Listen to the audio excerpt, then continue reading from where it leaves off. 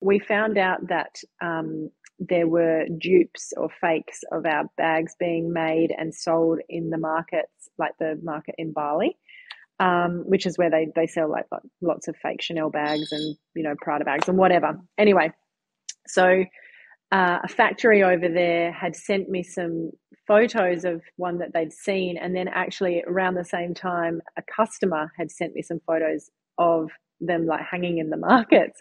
And the first thought was like, oh, and then the second thought was, oh my gosh, we've made it. Like we're the Chanel of baby bags.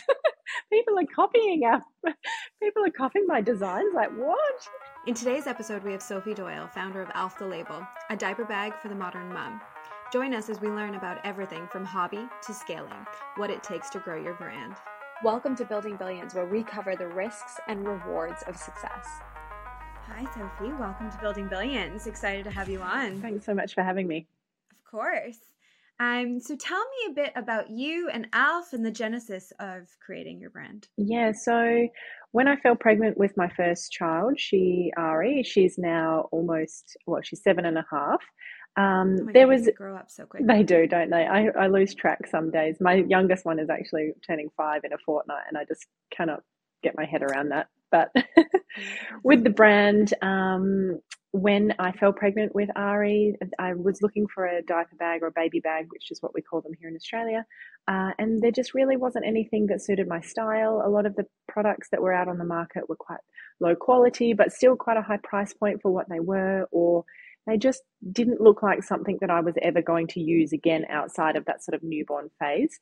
So I had previously had clothes and things like that made for myself. Like I'd drawn sketches of them and had tailors make clothes in my sort of when I was younger.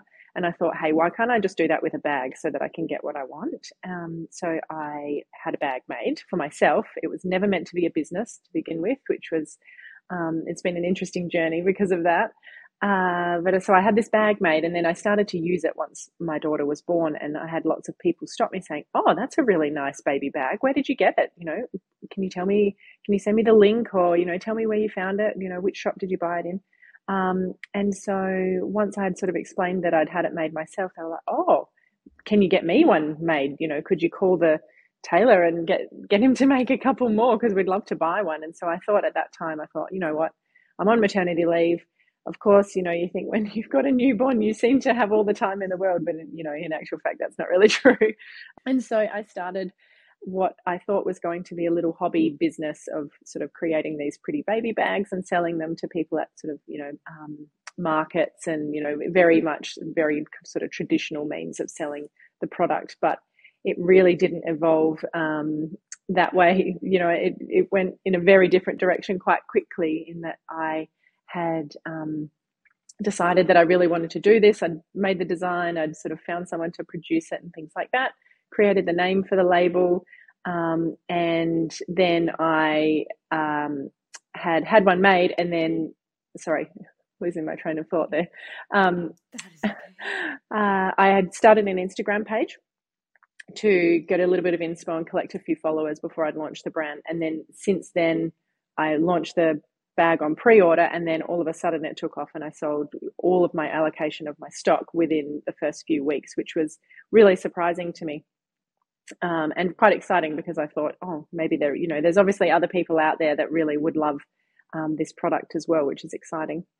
Well, isn't that how brands are built, or the purity of a brand is built, when there's a genesis moment where you created something for you that you were passionate about, that you needed, and you solved a need. And by doing that, the market validated you quite quickly. And that's incredible. What was that first couple weeks like when you had sold it on pre-order and then going to have to fulfill the orders? Like, what was that experience like? So I sold the first lot of stock actually on pre-order, which was amazing, because at the time I didn't have a lot to invest in starting a fashion brand. It's quite expensive to produce leather bags, particularly, compared to things like apparel, which might be a little bit easier to sort of have a smaller capital. With leather, it's an incredibly expensive material to use and to work with. The bags that I'm producing are quite complex in design. They've got lots of hardware, lots and lots of pockets, which is obviously part of their unique sort of selling point. But I didn't have a lot of capital to spend on starting the brand. So I sold all of the product on pre-order and paid the pre-order, so the balance of the shipment, with the money that I'd made from the pre-orders, which was amazing. That's incredible. And throughout that process, how was it then scaling up? What was it like to go, okay, I've market validated, people want the bag, now I have to fulfill the bag. What was that like? Yeah, so it was funny. I think I got very excited quite quickly, like, oh wow, this is exciting, I can create new products and things like that. So I came out with a few different bits and pieces to kind of go along with the range, another little small sort of satchel bag. And then the original bag that I had produced was a tote. It was like a traditional big, really great tote that you could basically throw everything in, with lots and lots of different pockets and organization and things like that. And then as the brand evolved, I realized as well that I needed a backpack, because I needed my hands free as a parent, because, you don't always have time to carry the bag, or you don't have a spare hand to carry the bag. So I had created this new product, another bag called the Ari, which I named after my daughter, made that one into a convertible backpack, because at the time I actually wasn't really a backpack kind of girl. Like, I wasn't really someone who would wear a backpack or use it as a handbag. And so, but I thought at the time, I really need something that I can change into a backpack when I need it, but then I might like to use it as a shoulder bag or a crossbody bag as well. So I created a design that had removable straps on the back, so that you could then increase the convertibility of the bag as you like. And as a mom, having the versatility is always so nice. Like being able to use one product for multiple things and different sides of your personality, because you have them. Okay, so then you've mentioned that in the past you had had an inclination before designing your own clothes and tailoring things. Did you always know you wanted to be in fashion? So it's funny actually, because I thought about this a few weeks ago when I was clearing out a cupboard here in the office, and I came across a book that I had bought, I think when I had just left school, and I think the book title was something like Careers in the Fashion Industry or something like that.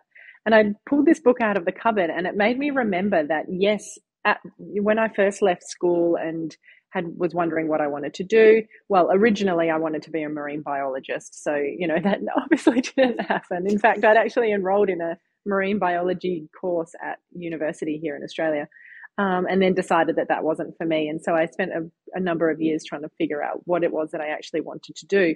And I think fashion has always been something that I've been interested in. But I probably never really had the confidence to think that I could ever be someone in the fashion industry, because, I think we all put those sorts of people on pedestals, but in actual fact, they're just humans like us. So it was funny when I pulled this book out of the cupboard, because it really made me realize, wow, this has actually been, in my path, I think, for a very, very long time, and I just didn't realize it. So I guess it kind of just evolved from there. That's incredible. And then within that process, what would be your advice to your younger self that was potentially interested in fashion all along, maybe interested in being an entrepreneur, that we can dive into as well? Yeah. What would you tell her about this process and what the future is going to be like? That you need to believe in yourself, and that just because you see other people doing these amazing creative things, it doesn't mean that you're not just as creative as them, but it might be in a different way. We're not all able to be incredible artists and, create still life drawings and things like that. In fact, I'm not a particularly great drawer, but I managed to design a bag, through process of, collecting reference pictures and, doing a sketch and then finding things that looked similar to that and cutting bits out and collaging them so that the suppliers could understand my vision. So I think there's always a way around it, and you just need to remember that you don't have to be good at everything. You can, if you've got a real passion, that you can make it happen regardless. Walk me through a story where you weren't sure whether to continue or to continue with the brand, or change your mind and maybe go back on a fallback. So that was, I think the first moment that happened was before we'd even launched. I was trying to find suppliers to produce the bulk. It was different, if you get one bag made, the person or the tailor shop that I had, the initial piece made was very small. It was in Bali, where I used to go holiday with my family and things like that. but they weren't able to produce the product at scale. So I needed to find a supplier that could. And so we spent, I think it was around 10 days in Indonesia on that trip, trying to find a supplier that could actually produce the leather that I wanted at the quality that I needed at the price point that we needed it to be able to bring it to market. And I got ripped off by one supplier. So what is, as in like they stole money from me.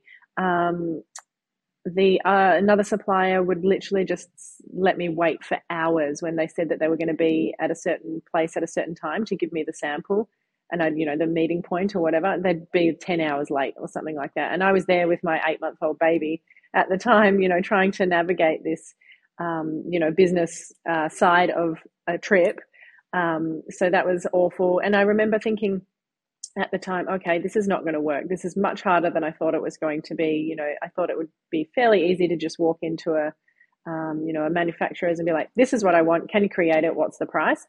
Not quite as simple as that. And I remember thinking at the time, okay, this is not going well. I don't really know what to do next, because at the time I had thought Indonesia was my easiest option for getting things made, because I didn't really know where to source a supplier outside of Indonesia.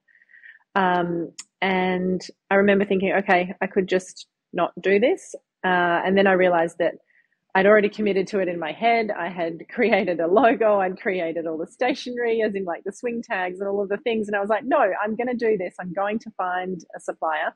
So I did a lot of desktop research and managed to find some suppliers in southern China, which is actually where all of the most high quality pieces, well, many of the high quality pieces in the world are made. And so found 3 different suppliers that I was willing to work with, and then got them all to sample the same thing so that I could compare the quality. But yeah, there was definitely a moment there where I sampled it. Was it exactly what you expected when they sent the samples? Because that has happened so many times. No, one of them resembled what I thought it could resemble, and the other 2 were just like not even. I wish I'd kept them just for posterity, because they were crazy. The interpretation of my design was just way off, and the materials were awful, and the hardware was awful, and just the construction and quality generally was pretty average. So, but there was one that was, I could work with it. I could thought, okay, it was close. It was close. It was sort of close. So I actually went with that supplier to begin with. We don't work with them anymore because we've established very long-term relationships with other much larger suppliers with much bigger throughput. But the first supplier, and they took a chance on me as well. I think that's the other thing, that when you start a business, you just expect that you can just place an order wherever you like, and they're going to be able to accommodate what you're asking at the price point that you need it to be. But in actual fact, most factories that produce any product on bulk, they have minimum order quantities that they usually work to make their business sustainable. And so producing only, say, 50 pieces of a product is not usually something that they're willing to take on. So I was very lucky that supplier was willing to kind of see, they saw my vision for my brand, and they were willing to work with me on that initial order. And I managed to grow my quantities, obviously, over time. How was the experience of deciding to invest in yourself? As in believe in myself and really follow the dream? It happened so organically with Alpha Label. It's funny. I had a full-time job that I had gone on maternity leave when I had Ari, my daughter. And I had always thought that I was going to go back to that job. And in fact, I did for a time once my maternity leave had finished, and I went back to that position and still really enjoyed it, loved the people that I worked with, loved the company that I was working for. But it had got to the point already at that point where we were packing orders until midnight every night. I'd get home from work at 5, I'd feed Ari, we'd put her to bed, and then we'd sit basically from 8 o'clock until midnight packing orders and doing admin and answering customer emails and things like that. And I thought, okay, it's a lot, but I'm still really enjoying doing the side hustle thing. And then I got pregnant with my second child, Otis, and then I ended up on maternity leave with him with the same company. And then in actual fact, they offered voluntary redundancies during a restructure of the company at that time. And they had offered the opportunity to be able to take another role within the same division, But I took that as my sign from the universe that this was my chance to exit from that part of my life and that career very smoothly, and then be able to transition straight into working full time for Alf the label. And what was the first day transitioning into full time for Alf? What was that like? I think it took about 3 days of thinking that I could do everything myself. And then I turned around to my husband and was like, I need to hire someone. This is crazy. I think when you're only doing the bare minimum as a bit of a side hustle, it kind of works because you're just getting by. You're just doing the things that you need to do. And then you think, oh, I'll just worry about all of those other things later. Like accounting and all of the financial parts of the business, and you're not really tracking metrics, and you're not looking at things in detail and working out how you can grow and where your audience, what they're looking at, and what they love and things like that. And so when you have full-time energy on that brand and you think, okay, we need to get from here to here, you realize that there's actually a lot of things that you've been missing, as in you just haven't done them because of lack of time. And so I decided that I needed to hire someone pretty quickly so that I could at least take a little bit of, that off my plate, and so that I could look to grow the business. And because I'd worked in marketing and PR for my entire career, I actually, much to what I think is probably usually the track, is that you would stay doing what you are good at and you would outsource the things that you didn't necessarily want to do. I actually did it the other way around because I was very set on the way that I was marketing the brand. I knew exactly the strategy that I wanted to take. And I thought, okay, I think for me, the easiest thing, that is the most time consuming part of the business, I'm going to hire someone who can actually just roll out my strategy, and I can oversee that because I'd be with them all the time anyway. And, I can approve things and things like that. So that actually worked really well. I hired a marketing person. In fact, I actually hired 2 part-time so that it worked out to be 1 full-time, which was amazing. And I'm still in touch with those beautiful girls today. They've been a really big part of the journey of Alf. And so I hired 2 people in marketing, and then eventually we got a dispatch person as well, which was great because, again, that was the very time-consuming part of the business. But that was the bit where I thought that I could just do that bit at night, no problem, in the first place. So then all of a sudden I had a team of a few people working from my back living room, which was quite awkward given that we were storing bags everywhere. My house isn't huge, and we had a storeroom that we took over the storeroom. We took over the spare room and made that an office and a dispatch room. We were storing cartons of product. We bought a hydraulic lift bed in my bedroom, and we were storing like cartons underneath the bed because we literally had no space. And then we had a offsite storage at a storage facility as well to house the rest of the stock. And so again, my husband would be there at 11 o'clock at night replenishing stock that we'd sent out that day. He'd go to the storage unit and bring the cartons that we needed back. When I look back That's on incredible. it, I just think it seems so crazy. I can picture that. Yeah. I can picture every moment of care, because at that moment it's a decision that you have to make in the business to scale to another location. Is it consistent? Is there market predictability? There's so many layers to it, and it's kind of fight or flight when you're in that space too. Yeah. And then eventually it got to the point where there were just too many people in my house. And also my kids were getting a little bit older, and my eldest was then, I think she must have been going to kindergarten at that point, and Otis was still a baby, but he was starting to move around. And it was fine when he was really little and you could kind of pop him in the little bouncer and he'd be sitting there with you while you're sort of doing things, and I'd be talking to him sitting on the floor. Or he'd be sort of on the play mat and, playing with his little toys and things like that. Or I could stick him in the high chair and he wouldn't try and climb out.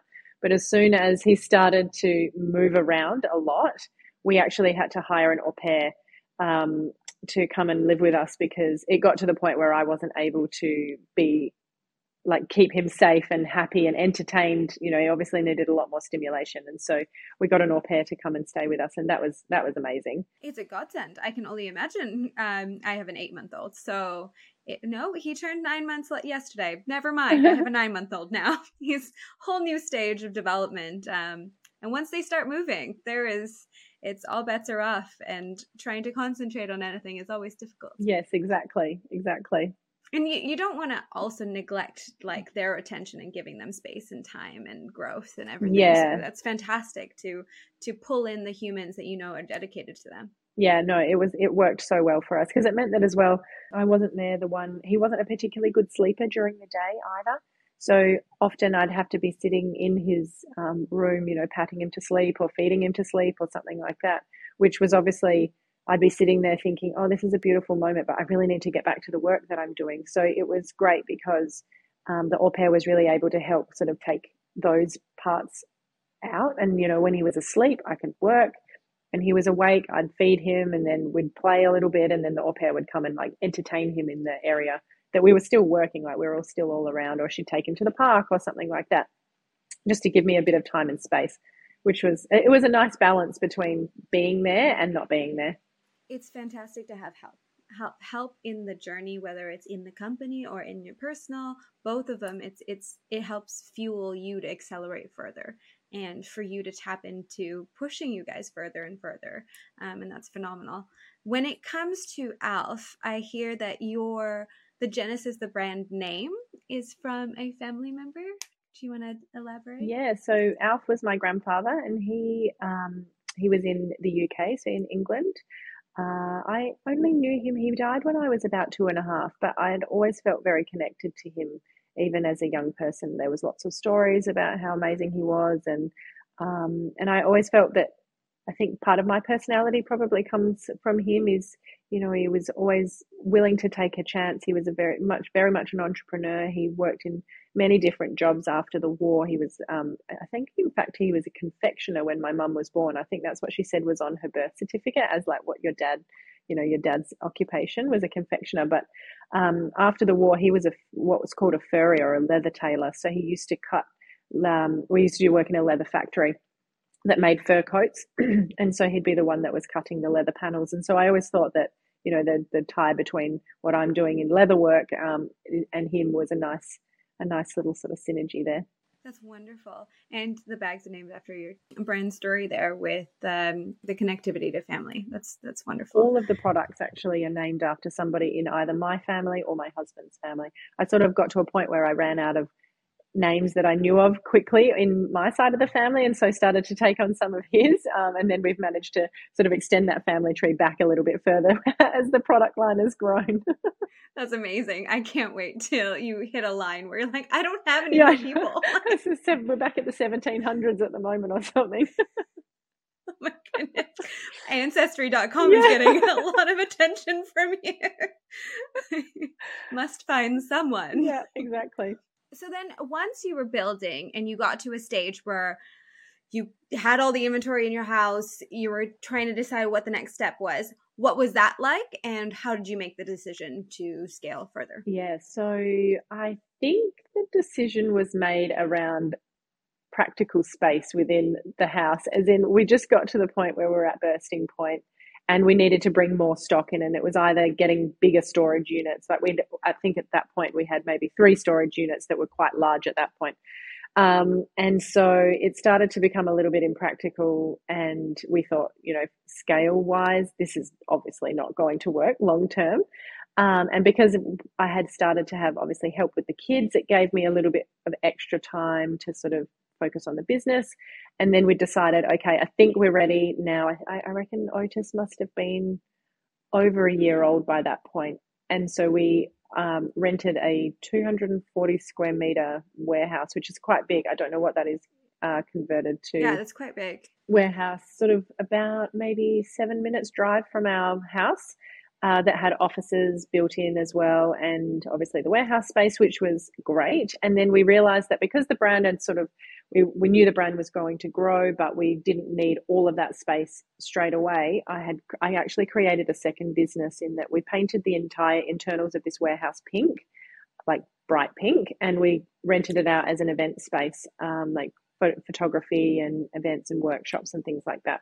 And it actually still operates as an event space today. I sold that part of the business when we moved out of that warehouse, which is really lovely to see that, that little idea that I had to kind of bring in some income to be able to subsidize the rent of the actual warehouse was a great business idea, and still people still love it, which is cool. It shows your innovative spirit. It shows that there is no real problem. There is only solutions that you have to find. Yes, that is wonderful. Absolutely the motto that I live by. When people have problems like within the business, I'm like, don't come to me with the problem until you've thought of at least one solution that we can use to, it doesn't have to be the right solution, but it's always about making sure that you're focusing on how you can fix it rather than dwelling in the problem. Absolutely. And how many times have we had people come to us with just problem? And when you're at that saturated level where you have so many problems, it's nice when there's creativity that comes from the other side. Yeah, exactly. And I still feel like that. I'm very much like that as an entrepreneur now. My husband works full time for the business these days, and he's the general manager. And obviously we're strengths in different areas. He's more of the finance, business management side of things, HR, that kind of thing. But still he will come, he'll come up against challenges, whatever it is, operationally, financially, cash flow, whatever it is. And he'll come to me and say, okay, this is the problem that we've got. We need to think of, he knows that I'm going to think of a solution, and then I'll sit there and I'll go, okay, what about this? What about this? What about this? What about this? And then we'll figure out something that's going to work, which is helpful. What is it like working with your partner? Oh, we love it. We absolutely love it. He's been so involved with the brand since the beginning. Obviously, he had a full-time job as well. He used to work for the government in disability services, actually. So he's come from a very project management, type background. He came into the business once he had actually taken a redundancy from his role as well, funnily enough. And it's just worked so well. The universe was genuinely telling you guys to, hey, here's some space. Do you want it? Here's some decision-making space. Tell me about it, because, you don't get offered redundancies all the time, which is great. And he works, we try and keep our home life and our work life as separate as we can. We do talk about work at home, but he works on the downstairs floor of our building. I'm in the upstairs floor, which is where I'm sitting at the moment. And I sit with the marketing team and the design and production team up here. And he sits downstairs with the operations team and wholesale team as well. So it's nice because during the day, we're not sitting right next to each other. And I also don't want there to be some sort of weird hierarchical culture here where people are just like, oh, they're the owners, they sit next to each other in their sort of little kind of glass box over there. That's not really the culture that I want to drive for the business. We're very equal. Luke is one of the team, I'm one of the team, so it's nice because, and as well, he focuses on the day-to-day running of the brand, whereas I'm much more the strategy, vision, creative side of things. If you were to give advice to a new entrepreneur in the apparel category, what would be the 3 non-negotiables that you would tell them to focus on? Think about the brand in 5 years' time rather than in 5 minutes' time. I think when I started, it wasn't meant to be a big brand. It was meant to be a hobby. And so I think it took us probably a good 3 years to begin with to kind of get up to speed and, decide what our strategy was, figure out what our margins even were. To be honest, I started the brand not even really understanding what product margin was, landed cost. What's that? I got it, but I didn't understand the significance of it in terms of scale. And so certainly thinking about what you're starting, but how that's going to look in 5 years' time. Are you building enough infrastructure into the back end of your systems? Is your website going to be compatible with what you need it to be compatible with in a few years' time? Do you have any understanding of your product cost and what your retail cost should be? I see a lot of small brands starting, and it was the same as me, and just pricing far too low, and then realizing later down the track that actually things cost money, and they've all of a sudden got operational costs that they didn't expect, and then having to raise the prices incrementally or by a lot, or even not even being able to survive because they can't raise the price. So it's taken my brand quite a long time to be able to streamline ourselves like that and understand how we're supposed to, what our pricing structure is. Obviously we're here, we need to be able to make money to be able to continue the brand. So we can't be selling product for like nothing, because it's not sustainable for the business. Especially when there's so many comparables that are price like downward accelerating. Like it's a price comparison market right now for some reason, and quality should not be compromised. Like its quality should speak for itself and scale. Yeah, exactly. And I think that's where we sit, and it's sometimes quite hard for me as an entrepreneur or the founder of the brand to look at other brands and not try and compare ourselves. Not necessarily in our space, like in our niche, because we sit in this sort of interesting area where there aren't worldwide, there's not a huge amount of competitors in the baby bag or the diaper bag space that sit within the high quality sort of accessible luxury space. There's lots of different options out there, but many of them are much lower price point because the materials that they use are obviously, cheaper to produce, I suppose. Perhaps the functionality of the bag isn't quite the same as what we offer. So, there's lots of brands to compare yourself to, but you can't, because it's not comparing apples with apples. I can't. Yeah, it's silly, and it's hard not to. But in reality, you've got to just be able to stay in your own lane, really solidify what it is, where you're at in terms of the landscape and your competitor landscape, and really just own that space. Absolutely. And connect with the customer that is your customer. Yeah. Oftentimes people get distracted by wanting to bring in other avatars and other people into their market segment. But if you keep fulfilling the needs of your one avatar, then you really can continue with them on that process. Yeah.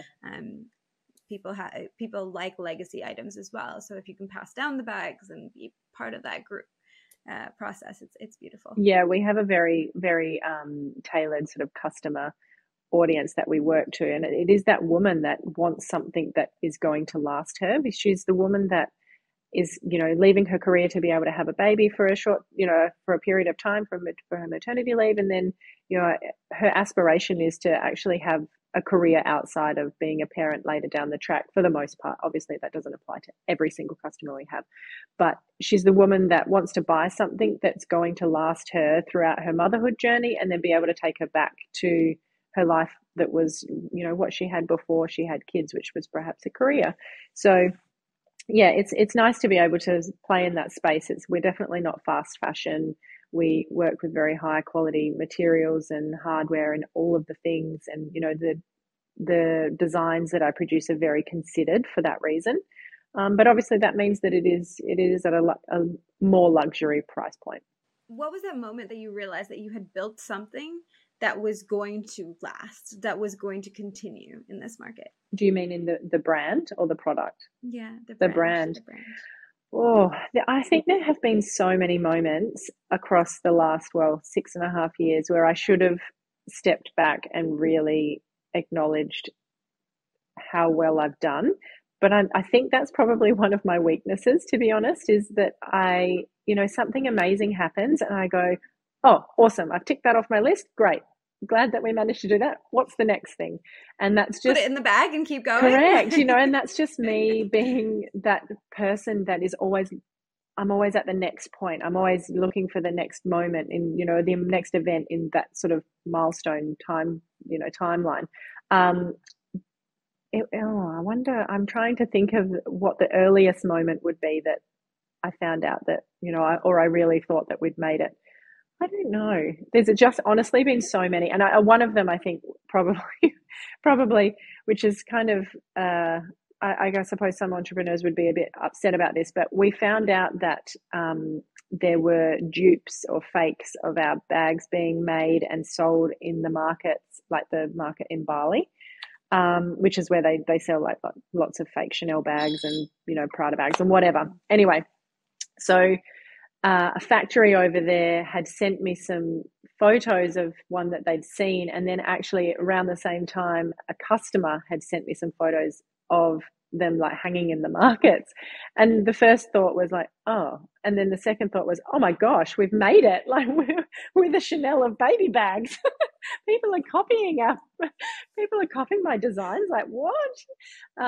So that was I think that was probably a moment where I thought, well, obviously what I'm creating holds value even outside of what sort of, if they couldn't afford our product for, the retail price that it was, they were actually willing to go and get a fake made. Like, I was quite impressed with the and it's marketing dedication. your brand, essentially. Like, it is still marketing the value of your brand. It is. I know. And it was funny because, I mean, it didn't really upset me because honestly, the quality and the look of what they'd created was it.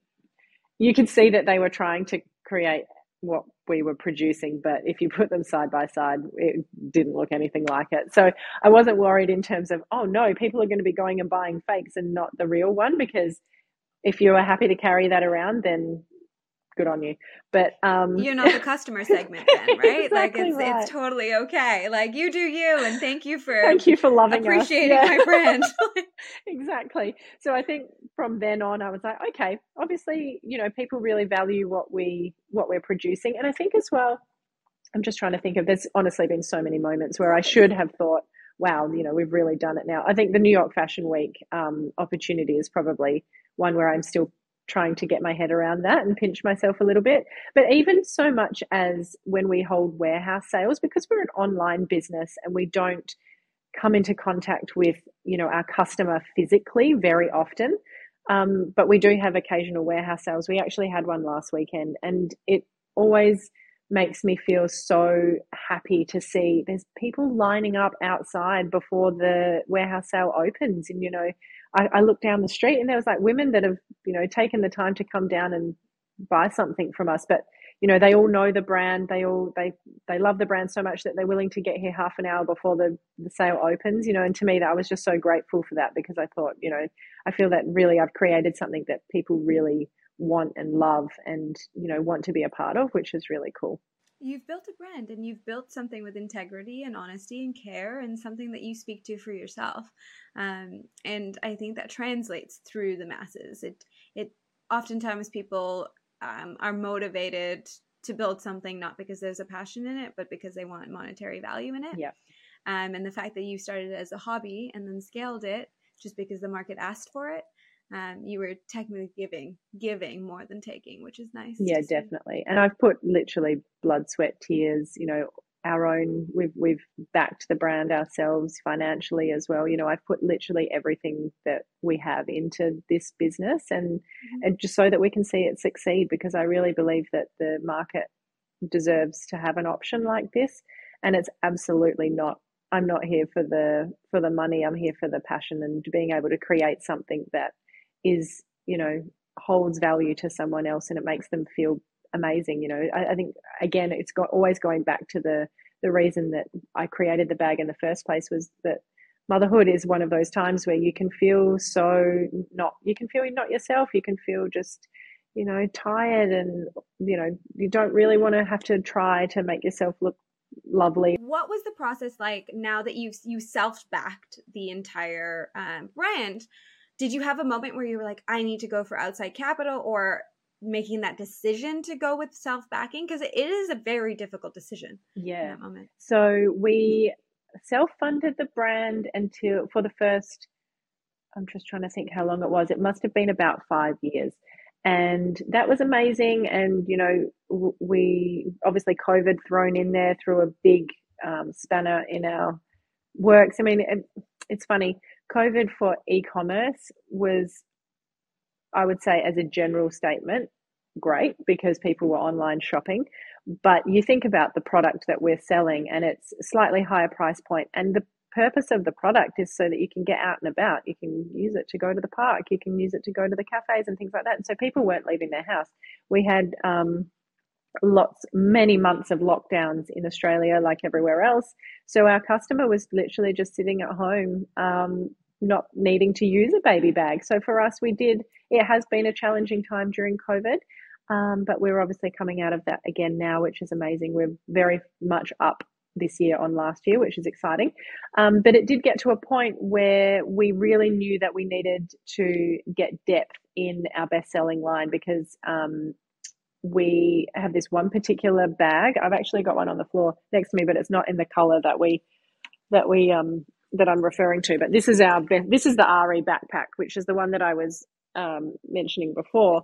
And this bag in black outsells everything else that we have by, oh gosh, many, many multiples. Anyway, so it makes sense. yeah, I because look it's, at it you know, and it makes sense. yeah, it's as well, like black is a safe color, you know, so, and that's the bag that's got all of the convertibility that you need as a parent.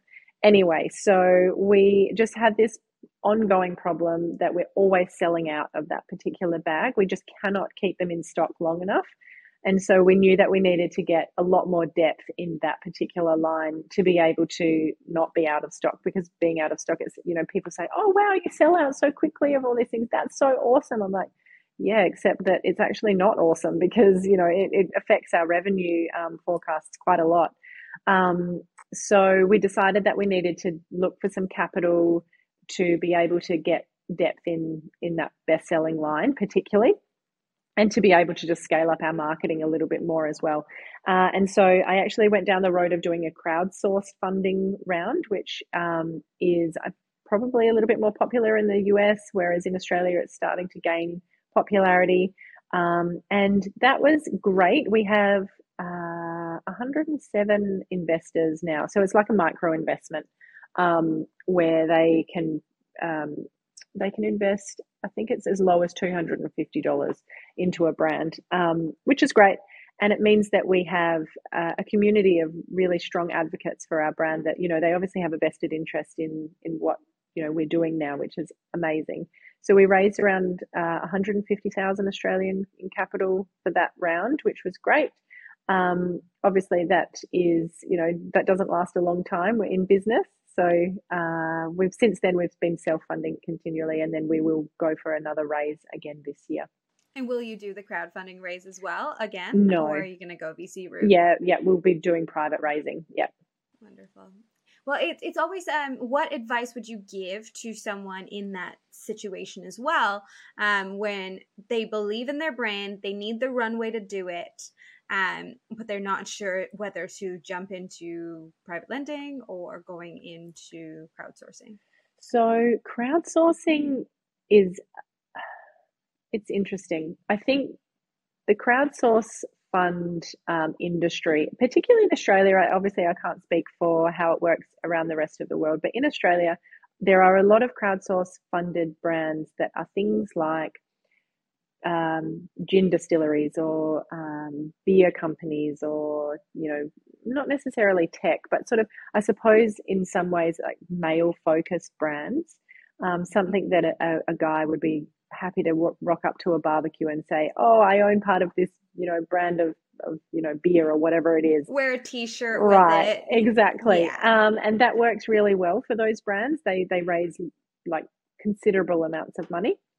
I think one of the learnings for me when we did our crowdsource funding round is that because we are selling a very female focused product, it's not to say that men didn't invest in our brand, but we did have a very high percentage of women investing in Alpha Label, that's amazing. That's what I love to see. You know, I want women to have financial independence and be able to make their own investment decisions.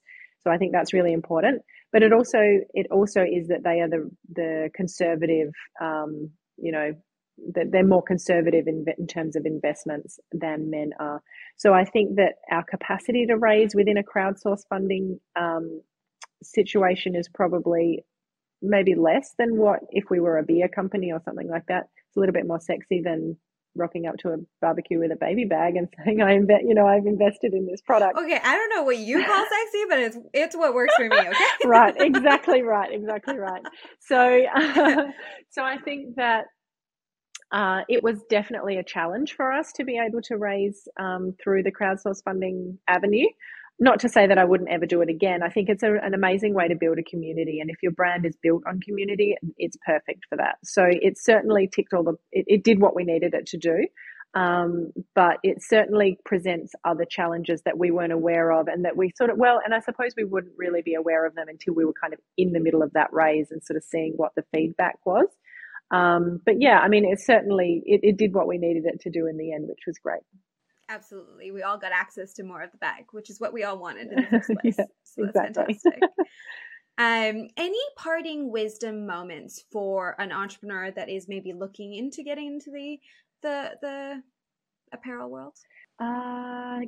a mentor. Find some people who have been there before you and sort of already trodden that path, and remember that mentors, you're not always going to find one that can do everything. I have a number of mentors in various areas of business generally, and they all are experts in in specific areas. I have somebody that I go to when I have questions about wholesale. I have someone that I go to when I have questions about e-commerce. I have someone that I go to when I have questions about finance and business management. But make sure that you don't try and just do it alone, because you'll just make really expensive mistakes that you could have avoided by chatting to someone who has, already been there, done that. I think it's really important. It's incredible. People don't realize that you can ask.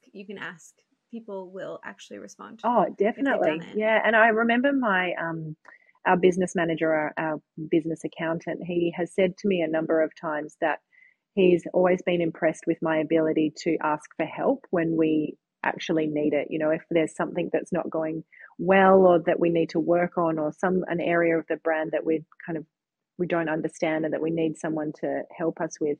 He said that he works with a lot of brands over the years that they're too proud to ask for help, and then that's their downfall.